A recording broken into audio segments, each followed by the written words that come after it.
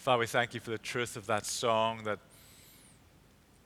to fulfill the law and prophets, to a virgin came the word. Father, we thank you that you have breathed out your word afresh into the world in your Son, Jesus Christ, your ultimate word to us. Lord, we pray that your living word would move in and among us today. Christ among us, the hope of glory. We pray, Father, that you would give encouragement, you would give challenge. We pray that you'd give wisdom and guidance. Most of all, we pray, Lord, you'd fill us with your love, yourself, your compassion, that we would become increasingly image bearers of our Father in heaven. And all this we ask in Jesus' name. Amen. Please have a seat. So we may have a wee picture come up on the screen here, a familiar one if we've watched any Agatha Christie movies. Quite often, as we know, that whether it's Hercule Poirot or Miss Marple, the films, the books often end in a scene like this. Wherever there's you've always got to be nervous, I would say, if you ever in a Hercule Poirot movie and you end up in a drawing room towards the end of the movie, because there's probably a 1 in 12 chance that you are guilty of murder. And so whenever it comes to a scene like this, we know the characters, we've been showing the characters, their personalities and backgrounds and motivations have developed and been shown to us throughout the course of the book.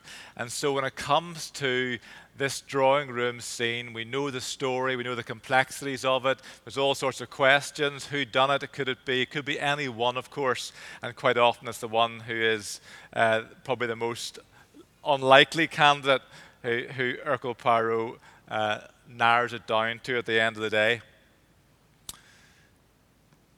I believe that some people love to read thriller novels and read the last chapter first, or even the last couple of pages. They prefer to know the end of the story before they actually begin reading the rest of it. And some people say it really enriches their enjoyment of it. So you may well be one of those people in cases like that that likes to read the end of the story first.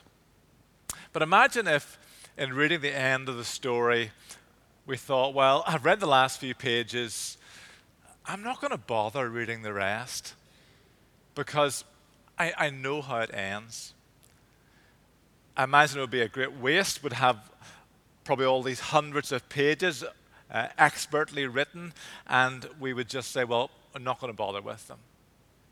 And also as well, I think that would really miss out on the resolution of the complexity of the story. And also as well, it wouldn't mean a whole lot to us if we're told that the butler did it, because we wouldn't know really who the butler was, we wouldn't know the background of the story, and it would really be to short circuit the whole thing.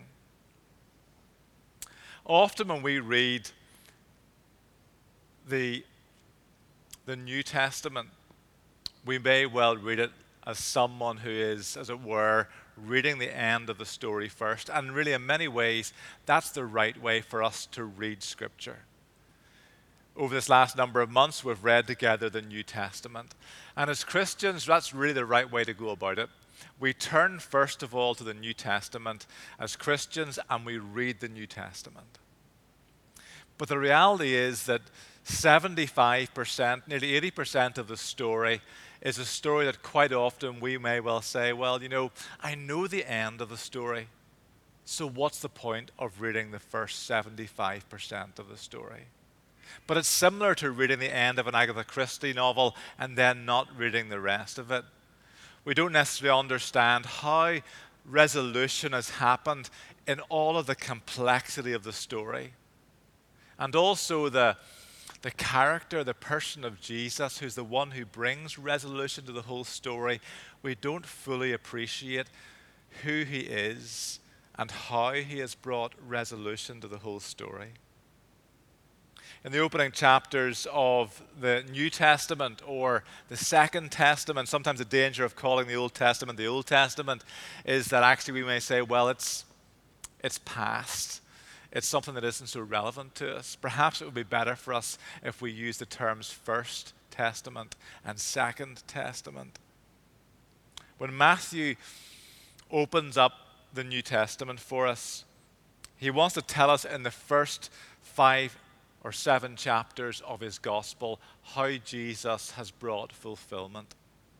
First of all, he wants to tell us how Jesus has brought fulfillment to the story. We looked at this yesterday on Christmas morning. The first 21 verses of Matthew's gospel are full of names. And Matthew does that to set out the history of the people of God in terms of those 3 equal time periods. 14 generations from Abraham to David, David to the exile, and then the exile to the Messiah. And what Matthew is saying is, here is a little summary in a family tree form of the history of the people of Israel. And Matthew is saying to us, Jesus Christ is the climax of the story. So in the First Testament, we've been introduced to the Lord and figures such as the Messiah, the suffering servant, the Son of Man, the Son of God. And the prophets tell us all about who these people are. But here's the thing, from a Jewish perspective, these were all different unknown characters who had something to do with God's revelation.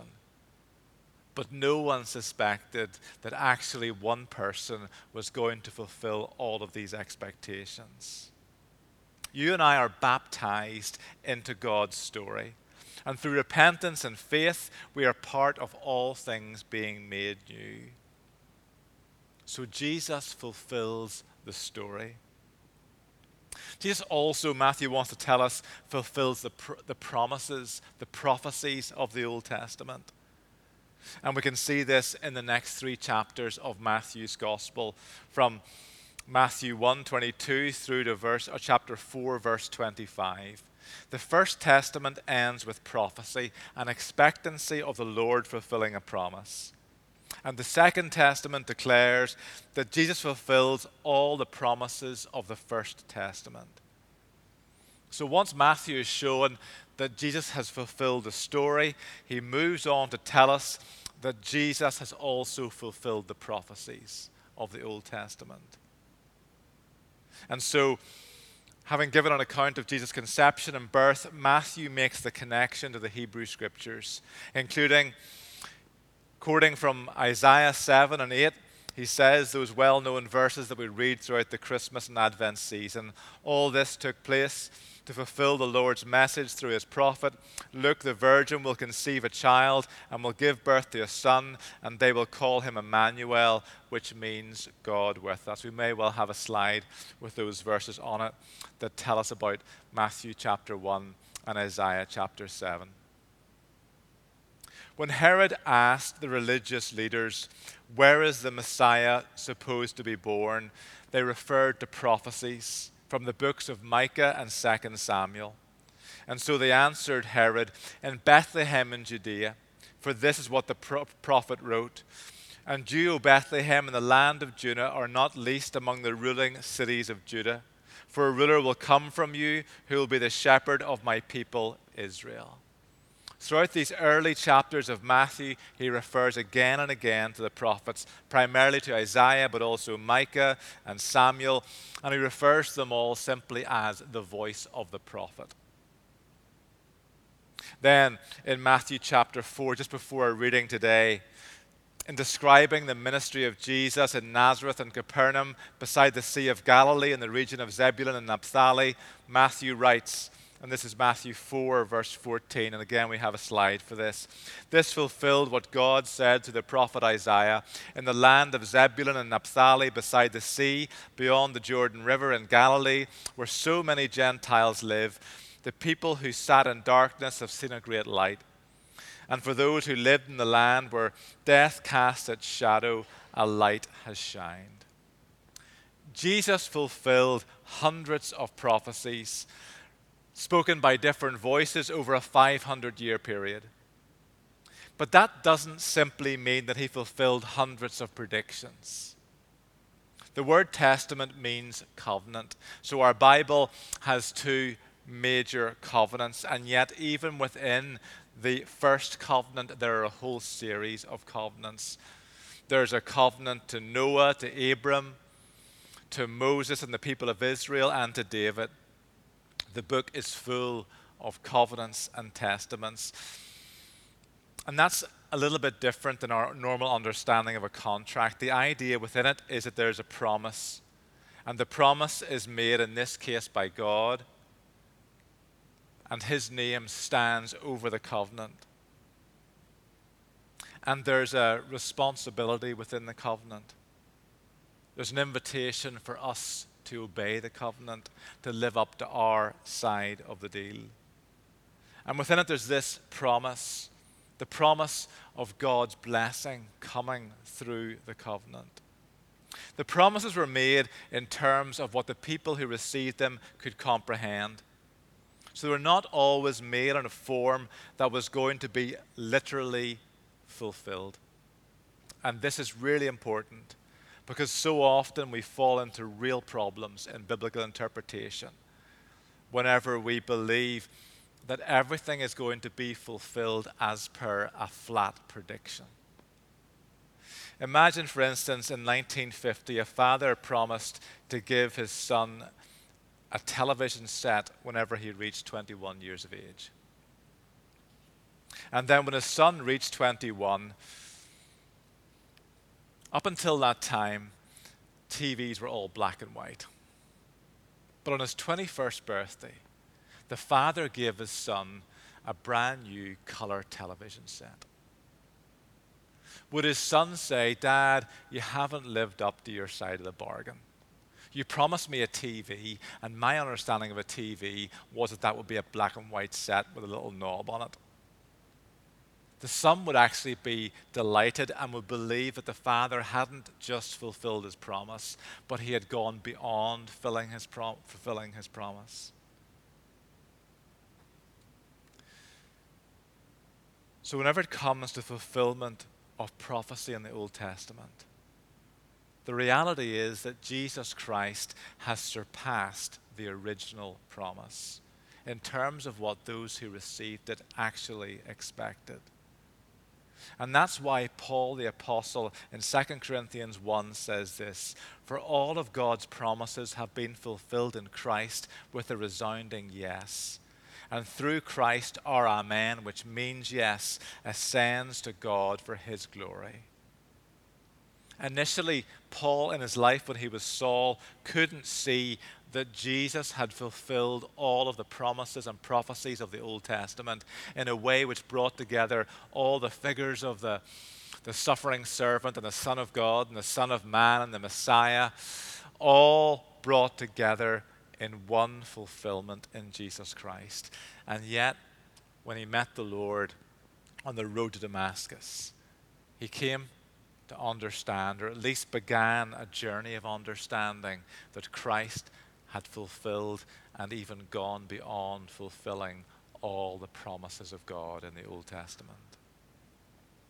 So Jesus fulfills the prophecies, he fulfills the promises, he fulfills the story, and he also, Matthew wants to tell us, fulfills the law. And there's a slide about this. This is Matthew chapter 5, verses through to chapter 7. So Jesus fulfills the law. So the reading we had this morning was about Matthew telling us how Jesus has revealed the full depth of the law and also lived a life in complete obedience to it. Now, the Hebrew word for law, which is Torah, means guidance or instruction. So it doesn't mean just what we understand by the word law. We understand by the word law just things, rules made by the government that if we break, we will be punished. But actually, the word Torah means instruction. It is far beyond what we understand by our word law. And the idea was that this was given to God's people who had been saved by God himself. So when Moses gives the law in the Old Testament on Mount Sinai, people are called to respond to it, not in order to curry favor with God. They are called to respond to the law because of gratitude of being saved out of slavery in Egypt. So too, in the New Testament, and Matthew makes the connection, but because Jesus goes up the mountain, there's a connection here with Moses. And what Matthew is saying to us is that we had that law for Moses, a good law given by God, and now here is Jesus. He is up the mountain and he is delivering the new law of love. And our salvation does not come by obeying the law of love. We obey the law of love because we have been saved. That's why the New Testament speaks so frequently about the fact that salvation doesn't come by obeying the law. Salvation comes by obeying the Word of God, Jesus Christ, by putting our trust in Him, by turning from darkness to light. And the reason why we walk following Jesus Christ is out of gratitude for the fact that we have met the risen Lord Jesus Christ. And so what God does through Jesus Christ is He changes and transforms our heart. He brings new birth, which gives us a desire to obey the law, and then gives us a knowledge of the law by the teaching of the Holy Spirit in our lives. And God uses Scripture as part of that process of teaching. Now, as we launch into the Old Testament in the Pentateuch in February and March, and really, I suppose as well, from the middle of January onwards, we'll start to speak more and more about the Old Testament. It's really important for us to understand that this is a call by God to live a holy life following in the footsteps of Jesus Christ. Because even though we're reading the Old Testament, we read the Old Testament through the lens of Jesus. And we remember the fact that whenever we read the Old Testament, we are reading the scriptures that Jesus believed, He lived by, He obeyed fully, and He believed as to be the inspired Word of God to His people. So whenever we read the Old Testament, we are reading the scriptures that Jesus lived by and obeyed. So we follow Jesus. Jesus followed the Old Testament. The thing about the Old Testament is, as we'll discover as we go on, as we know already, I'm sure, is that it is a very sophisticated and complex book. A complex series of books.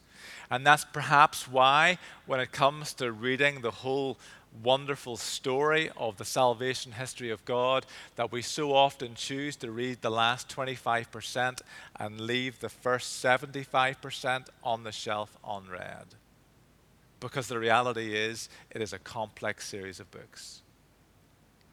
But by the grace of God, we are going to step in afresh to those books and those stories over the years ahead. And we're going to continue to ask the Lord to speak to us and reveal Jesus Christ to us through the words of the Old Testament. There's a couple of things that it's important for us to know in terms of Jesus fulfilling the law, and that is the nature of law in the Old Testament. And there are three, and again we have a slide about this. There's ceremonial laws, there's civil laws, and there's also moral laws. Ceremonial laws are those relating to priests and sacrifices. They reveal the seriousness of our sin and our need for forgiveness. They help to explain the significance of the cross, that Christ's one perfect sacrifice that we read of in the Second Testament means that we no longer need to sacrifice animals, and there is one mediator between God and human beings, and His name is Jesus Christ. So here's the thing about the ceremonial laws in the Old Testament: they no longer apply to us. So in a few months' time, Mark is going to speak to us on the book Leviticus. And he will show us the fact that this is a revelation from God about how Christ has saved us from sin in our lives beyond our imagination, because He loves us deeply. But he will also tell us that the rules and regulations that we read of in that book no longer apply to us, because Christ has utterly fulfilled them. The second type of laws are those of civil laws, and these apply specifically to the people of Israel. And here, the principles apply to us, but not the detail. So, for example, in Leviticus 19, we can read, "When you reap the harvest of your land, do not reap to the very edges of your field, or gather the gleanings of your harvest. Do not go over the vineyard a second time, or pick up the grapes that have fallen. Leave them for the poor and the foreigner. I am the Lord your God." Now, when we read this today, it doesn't mean as Christians that we shouldn't use combine harvesters to plow and reap to the edges of our field. And the reason is because gleaning is no longer a common practice, as far as I'm aware, in the United Kingdom. It is no longer a primary way by which the poor are fed. And so, this applies to ancient Israel, but its principle applies to us. And the principle is this: whatever our business, we should always remember the poor. The third type of law are moral laws. You shall not murder. You shall not commit adultery. These apply to us today. In the Sermon on the Mount, echoing the giving of the law at Mount Sinai, Jesus shows the law is fundamentally inward and moral. He takes the law of God and he brings it to its ultimate conclusion. And he shows us the fact that the heart of the law is the law of the heart. He shows us that outward observance and obedience are important, but only as an outward working of what is truly in our hearts. Jesus shows us that we shouldn't get caught up in the externals of what other people see. We focus on living a life of obedient worship to God, being transformed by the Holy Spirit of Christ in us, the hope of glory, and all the externals will look after themselves. And so Jesus summarized the law as loving God and loving our neighbor. And it's so important for us to know the summary of the law, which is just 2 verses that Jesus has taken from the Old Testament and put together. To love the Lord your God with all your heart, soul, strength, and mind, and to love your neighbor as yourself.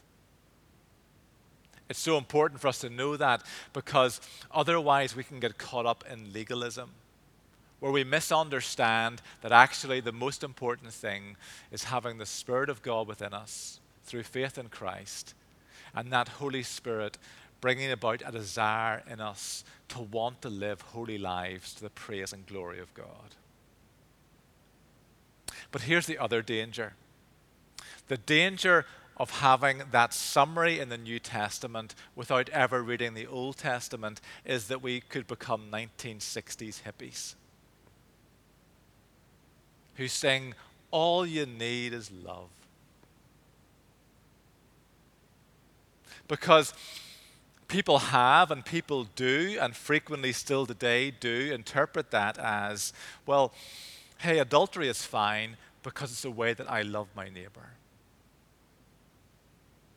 Now, that to you and I may sound a ridiculous form of argument, but there are thousands, tens of thousands, perhaps hundreds of thousands, maybe even more people in this world who live on that premise. In fact, there are millions, I would say, who live on that premise.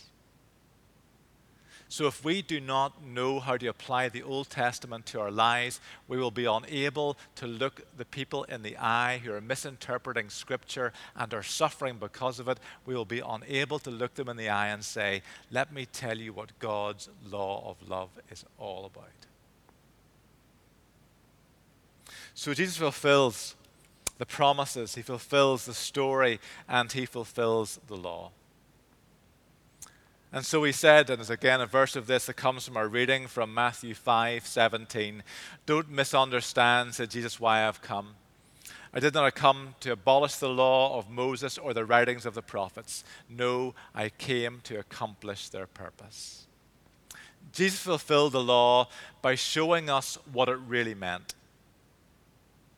by living in perfect obedience to God's law, and through his death and resurrection, by setting us free from the power of sin, providing for us a righteousness that comes from God, and also by giving us the desire and the ability to keep God's laws of love. Because we cannot do it without the forgiveness and the inspiration that comes from God through Jesus Christ. We just don't have it in us. Concerning the two testaments of Scripture, Old and New, first, second, Augustine of Hippo observed, the new is in the old concealed, the old is in the new revealed. The First Testament, we read it through the lens of Jesus Christ. And as we do, the wonder of Jesus Christ's identity and his love for us becomes increasingly clear. The Belfast-born Christian author Chris Wright, in his book Knowing God Through the Old Testament, and again there's a slide about this, sums it up like this. The Old Testament tells the story which Jesus completed. It declares the promise which he fulfilled. It provides the pictures and models which shaped his identity. It programs a mission which he accepted and passed on. It teaches the moral orientation to God and the world, which he endorsed, sharpened, and laid as the foundation for obedient discipleship. Jesus Christ grew in stature, in favor with God and man. Jesus Christ understood who he was because he read the Old Testament. He understood what his mission was because he read and knew the Old Testament. This was the truth and the scriptures that his parents taught him. By the time he was 11 years old, he would have known the Pentateuch by heart, word for word.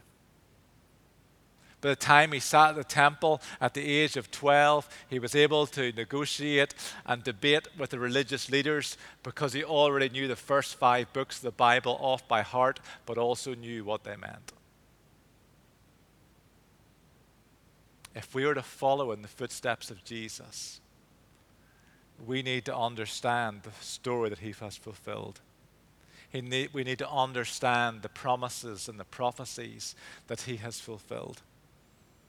And we need to understand that he has shown us the depth of what it means to live a holy life in obedience to God.